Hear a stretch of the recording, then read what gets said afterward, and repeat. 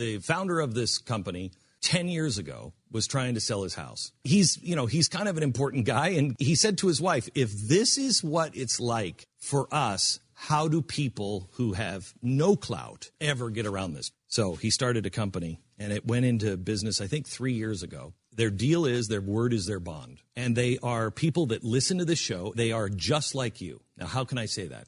Because I'm the founder of the company. RealestateAgentsITrust.com. Hillary Clinton says her goal, her quote was, "That is certainly my goal, to have 50% of her cabinet be made up of women."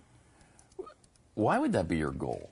Why shouldn't your goal be that I want the best people available for the job? Now, if that's 100% women, if every person you find who's the best person for that cabinet position is a woman, then make it 100%. But conversely, if every single one of the best qualified people is a man, wouldn't you then hire men? I don't get that. It's funny because there used to be this sort of like facade in which we would all say we want the most qualified person.